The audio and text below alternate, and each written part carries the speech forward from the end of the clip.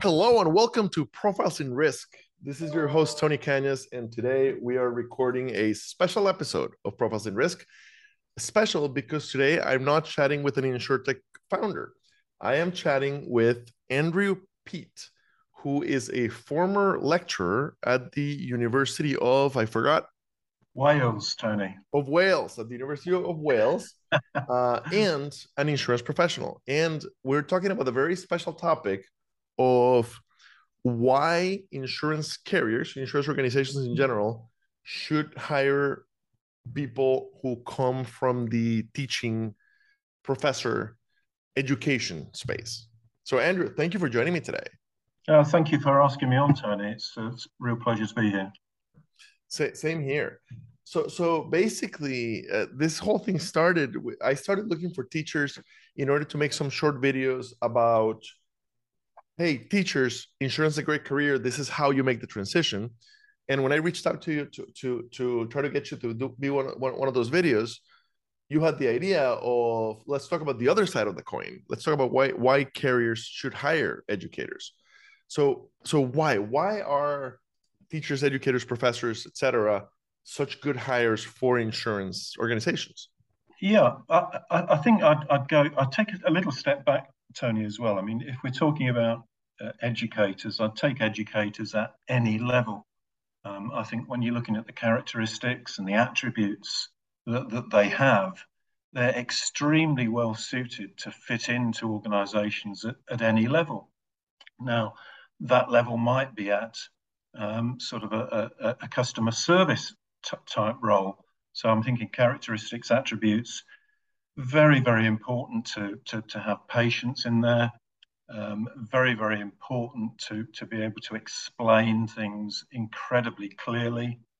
But then if you're talking about moving onwards and upwards through an organization and actually considering educators in roles, supervisory roles, or management roles, I think there's even more value that can be added. I mean, from my perspective, here's a little story. I was lecturing a corporate strategy course at the University of Wales on a master's in management program, and I just knew that a ton of the guys and girls that were in that lecture theatre, there were about 60 odd of them, actually didn't want to be there. Um, so, so from my point of view, to have 60 or 70 people in there, some of whom who didn't want to be there, they just wanted the extra year, and mom and pop would pay for them to stay on at university. Um, but that's where it was. And under those circumstances, you've got to really be inspirational in what you're doing. And I think a good educator has that quality. They have that ability to inspire, engage, even when initially someone doesn't want to be there. And I can draw some comparisons to, let's talk about sort of the contact center type operations. And I've run a large contact center type operation myself, and it's a real challenge to actually get people on board, and get them to want to be there because they want to be there. Do you understand what I mean in that Oh, sense? 100%. Yeah. Here in the States, um, in the call centers, they're large. They're very large. Mm. And the kids in there didn't grow up wanting to work in insurance, and then they graduated usually with a college degree, and they didn't want to work in a call center. They're in a call center because that's the job that was available, and they're seeing it not as a career. They're seeing it as a job, they're within all of insurance. Most entry level people think of this as a temporary job until they find their real career, Yeah. and in the contact center even more. No, absolutely right. Yeah, it's an interesting. I mean, another story is my youngest son, who is now 34. He didn't want to go to college, and he didn't know what he wanted to do. So he actually ended up taking a job in Allianz in the UK, and he was in the post room. So he started in the post room, And he was really lucky to have a series of good, good supervisors, managers, etc., who saw him go through the stage to now, where at 34 he's running a small team of his own, and sees a great future for himself in insurance. And I think if you sort of draw the comparison, you look at the skills you need to do that. I think so often they are lacking. They are lacking is my observation, and I see turnover at ridiculous levels. So part of it is, I agree completely. I've been giving my presentation on millennials for about 8 years now. And I'm always telling every audience that it is our job to sell the mission of insurance to new employees. It is our job to help them visualize the different areas they can grow into, because they didn't grow up wanting to do this. They have no idea different roles there are. And that it is our job to help them figure out how to grow. And that's, we just don't do it much. And part of the problem is a management problem. Part of the problem is that the supervisors, the managers, etc., they grew up here in the call center or in claims or whatever. They don't understand the bigger picture of insurance and of the company, and they are not measured on their people growing. Right. So somebody leaving the company or growing into underwriting instead of claims or instead of customer service basically counts the same to this manager or the supervisor, because they're measured in just aggregate of their people's numbers. So they just don't have the incentive, and we do need to change that.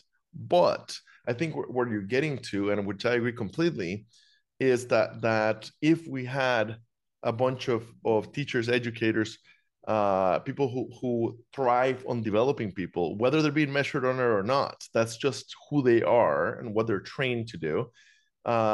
They are going to be so much better at even if we're not managing even if we're not rewarding them for helping people grow, and even if we're not penalizing them for when people don't grow, they're going to do it by nature. Yeah, no, that's absolutely right. I mean, a good educator is looking for opportunities to coach. They're looking for opportunities to develop people. But I think alongside that, they've got the skills to actually communicate effectively, as well, and to be concise and to be clear and to be direct. I find that people in education are not frightened about having what I call a fierce conversation. They can tell it how it is. They're used to telling it how it is, particularly when you've got issues. When I look at education generally, I mean, certainly from the point of view of high school, I think behaviour is one of the challenges. And again, I draw some similarities to if you're looking at a large operation, and we both mentioned contact centres, but the level of maturity in those operations is sometimes mixed at best, and often lacking. So once again, I think someone with the right background has the capability to deal with that, and to deal with it in such a way that it doesn't diminish that person's self-esteem. They look at it as opportunities to grow the person, and I think that's why I thought when you put that note out, I thought that yeah, that's absolute, spot on in terms of an observation of the type of people you need to get, and the sort of skills that they need to be in those scenarios, those situations. So if I understood your last comment correctly, okay, so people get to young adulthood, and some people grow up faster than others. So some people mature very fast, and they just kill it in uni, in college, and they graduate, and they go to big jobs, and other equally intelligent people just mature slower. I very much count myself in that group, and we graduate uni or college, and with little idea what we're doing with their lives. And it might be 2, 3, 4, 5 years later when we start really developing into solid professionals, having a a manager, a supervisor that recognizes the potential and that encourages us to grow, and that gives us the tools to grow, and that recognize our learning style, et cetera, can be the Very important. catalyst for a Yeah, fantastic long-term professional. yeah. I mean, that's very important. I think from the point of view of development as well. So someone coming from a teaching background is used to planning people's development. They're used to setting targets in terms of development, understanding how important it is to achieve those targets along the way. And I think from that sort of situation, again, very important to move that into the workplace, because I think so often what I think there's an awful lot of lip service paid to development plans, Uh, and also the delivery of those development plans. And I think there's an awful lot of lip service in some instances paid to actually having regular conversations with people about their development, about their behaviours, and what they need to do to move along to the next level. And there are some organisations that are very good, and I'd certainly count Allianz in that from personal experience. And there are others that are not quite so good, and that's not confined to smaller carriers. That's across the board. yeah, I would 100% agree with that. I've seen um, companies that absolutely thrive on helping people grow. They tend to be smaller and medium sized carriers here in the States. Uh, and I've also seen organizations that talk a good game, but especially at the bottom levels, yeah, everybody needs a development plan, and everybody needs to be investing in their continuous improvement and stuff. But Yeah. but don't you spend any time away from the phones? In fact, I have a story. So my co-founder at Insurance Nerds, Carly, I spent a year in the call center at Farm Bureau of Iowa, and then I moved over to a different company, and Kylie was at this company, and she was in the call center when I met her, and super promising, super smart. Very quickly after I met her, started working on her CPCU and her MBA, finished both. Wow. Um, and I recommended to Carly that it made a lot of sense to join Toastmasters, because she was a lot better with data and details than I was, but didn't have my confidence in my public speaking. So I recommend that you join Toastmasters, and there happened to be a Toastmasters group that meets right in the office. However, the office has two large buildings that are right next to each other in Des Moines, Iowa, and on the same street. And a lot of the professional level jobs are at 1100, and a lot of the call center type jobs are at 1200. Yeah, so she worked at 1200, and uh, basically the Toastmasters group met at 11 a.m. every Tuesday, and it was an hour long meeting. And on top of that, it would take her maybe 10 minutes to walk from 1200 to 1100 for the meeting. Well, she couldn't get permission to. Basically, they her lunch was theoretically 45 minutes, and they were not willing to bend on that for her development after she had already invested in herself, right? That's astonishing to Yeah, hear that. I mean, mind blowing, and they yeah, lost her, of course. it And absolutely is. And under those circumstances, there should be time allocated for people to develop the way they want to develop. So, as well as structured learning that you would expect to have in the workplace, so necessary skills, necessary product knowledge, etc. You've also got to give people that freedom to actually do some stuff for themselves, to develop themselves, And there's no doubt the example that you provided was a great example of someone wanting to do that, and it would have been in the interest of the organization to allow them to do it. They had So already paid for her CPCU, and they were in the process of paying for her MBA, and they were unwilling to give her 15 minutes at lunch. And I believe you are frozen. Just waiting on you to come back.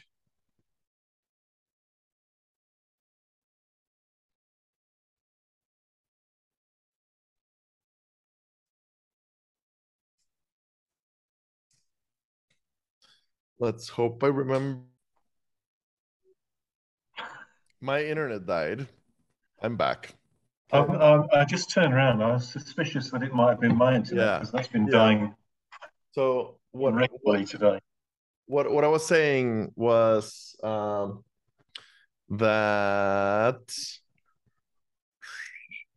so they were paying for they were paying for her CPCU, they were paying for her MBA, not letting her take 15 minutes extra at lunch. Yeah, that's just crazy. I mean, that tells you potentially tells you two things. It tells you a little bit about the organisation. It may well tell you a little bit about the line manager. And that's exactly the problem. And that's the problem. I can't tell you how often I give career advice to people and I tell them to do CPCU. And they come back a week later and they're like, I talked to my manager. My manager doesn't think it's valuable, and my company doesn't want to pay for it, Really? right? And or the company wants to pay for it, but my manager doesn't think it's valuable. Why does that happen? That's Well, a tremendous qualification. that yeah, and that happens because they're in claims or in the call center, and their manager grew up in that call center. So the only thing that supervisor, that manager knows how to do, the only thing they value is the phone getting answered quickly and getting you off the phone quickly. Yeah, that's so short-sighted. I mean, I It's spoke at so short-sighted. it is. I spoke at a CPCU event a couple of years back down in Kansas, and it was really evident to me talking to people the value of that qualification is immense. And it's not just from the point of view of, the technical stuff that's in there. It's just the industry information that is gleaned. It's the network that you build, it's the camaraderie that you create across the events that you attend. Absolutely invaluable. And it's if you're recommending it, I mean, it's the best thing you can be recommending for people to do. Tremendous. Yeah. And if you talk to the CEO of the company, chances are the CEO would be like, of course I want them to do it. But there's a middle management problem where and it's not even it's more like lower, it's like frontline management doesn't understand the value. The company is doing something wrong that's leading to them not understanding the value. That's really interesting. I mean, that could be a whole another conversation. Yeah, But I yeah, mean, yeah, yeah. that's where you're talking about organisations that are at best disconnected, Mm-hmm. but at worst they're dysfunctional. So the disconnected organisation is where each level doesn't really know what's happening at the other level. Mm-hmm. They think that their desires from a senior level are being delivered throughout the organization, but because it's disconnected, that communication is not happening. And the dysfunctional organization, well, I can leave that to your imagination. But those are the organizations which will see massive degrees of turnover. So we talked about the advantage of educators in customer service, in as first line managers. I'm curious on what about at the executive levels? Have you ran into executives who come from the education space who are now in insurance, and what about education has helped them in their executive level careers? I mean, that's a great question, and I, without giving that a great deal of thought, and I will do, and come back to you. I can't bring to mind anyone who is in an executive type of role who has come through an education background.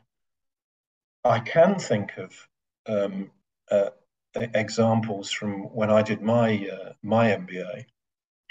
There were a number of professors at the business school who had their own sort of business interests, and some of them were occupying senior roles in a non-exec capacity in organizations, and bringing with them not just their wealth of technical knowledge, subject matter expertise, etc., but also their capability to manage what can be often with boards difficult groups of people with strong opinions. Yeah, That is a they're absolute experts at doing that. They use that combination of their subject matter expertise, their expertise in terms of communication, and knowledge, etc., to actually control those groups. Yes, it's astonishing if you sit in board meetings, and I'm sure you have, how the characters, the individuals, can really leave the meeting, and you wonder what was all that about. That's a very good point. I bet I'm gonna have to do some looking to see who I know that's C-level that had an education background before their insurance career. But yes, I bet that that every CEO staff would benefit from an education person helping better communicate, better manage the board relationship. Yeah, that makes a lot of sense. I think without doubt, and for the reason that I said, you get lots of very strong personalities on a board, generally speaking. Occasionally you don't. Occasionally you'll get sort of the more technical folk on a board, and there are two things that are very important there. One is to make sure you've got the balance within that type of environment. Make sure everyone says what they need to say, and to make sure that it's totally inclusive in terms of the environment. I think that's the other thing that educators are pretty good at, is making sure no one is left out. So important. So yeah, encourage the quiet to speak, and control the ones that generally have too much to say. Cool. Yes. Control the tonings. While at the same time encouraging the quiet ones to actually say what they're thinking. Yeah, no, that's absolutely right. Yeah, I think that's another very valid and valuable skill that educators bring to the piece. Andrew, it's been a pleasure. Running out of time here, and my apologies for the slight technical issues. But I look forward to keep collaborating on this topic. Yeah, I'd like to investigate a little further, and as a matter of fact, I've reached out to one of my old professors to talk on that very topic. So there's actually, believe it or not, I actually think there's a book there somewhere. I 100% believe it, and Insurance Nerds would love to publish that. That's right. Well, I'm going to be talking to Graham, and we're going to have that conversation. It could be, if you're interested, we'll loop you into the conversation as well. Yes, no, I definitely am. Definitely am. So keep me posted. Thank you so much for your time today. Thank you, and thanks for allowing an old man to ramble on. I very much appreciate your time. Thank you. Take care. Bye-bye. Bye.